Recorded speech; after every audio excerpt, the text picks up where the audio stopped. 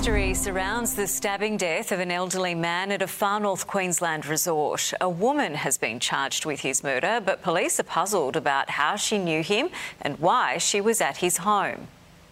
Villa Paradiso, the luxurious tropical beachfront backdrop to an alleged murder. That's absolutely shocking. Yeah, I mean, you think you're on holiday, don't you?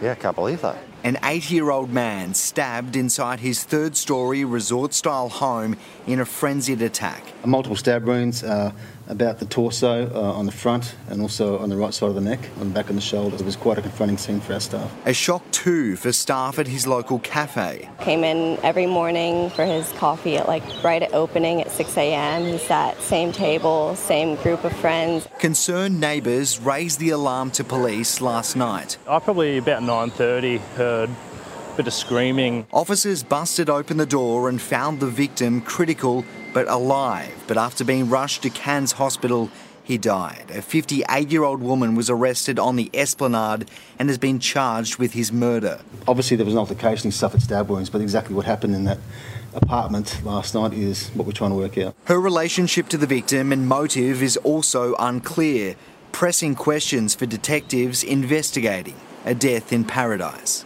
Garth Burley, 7 News.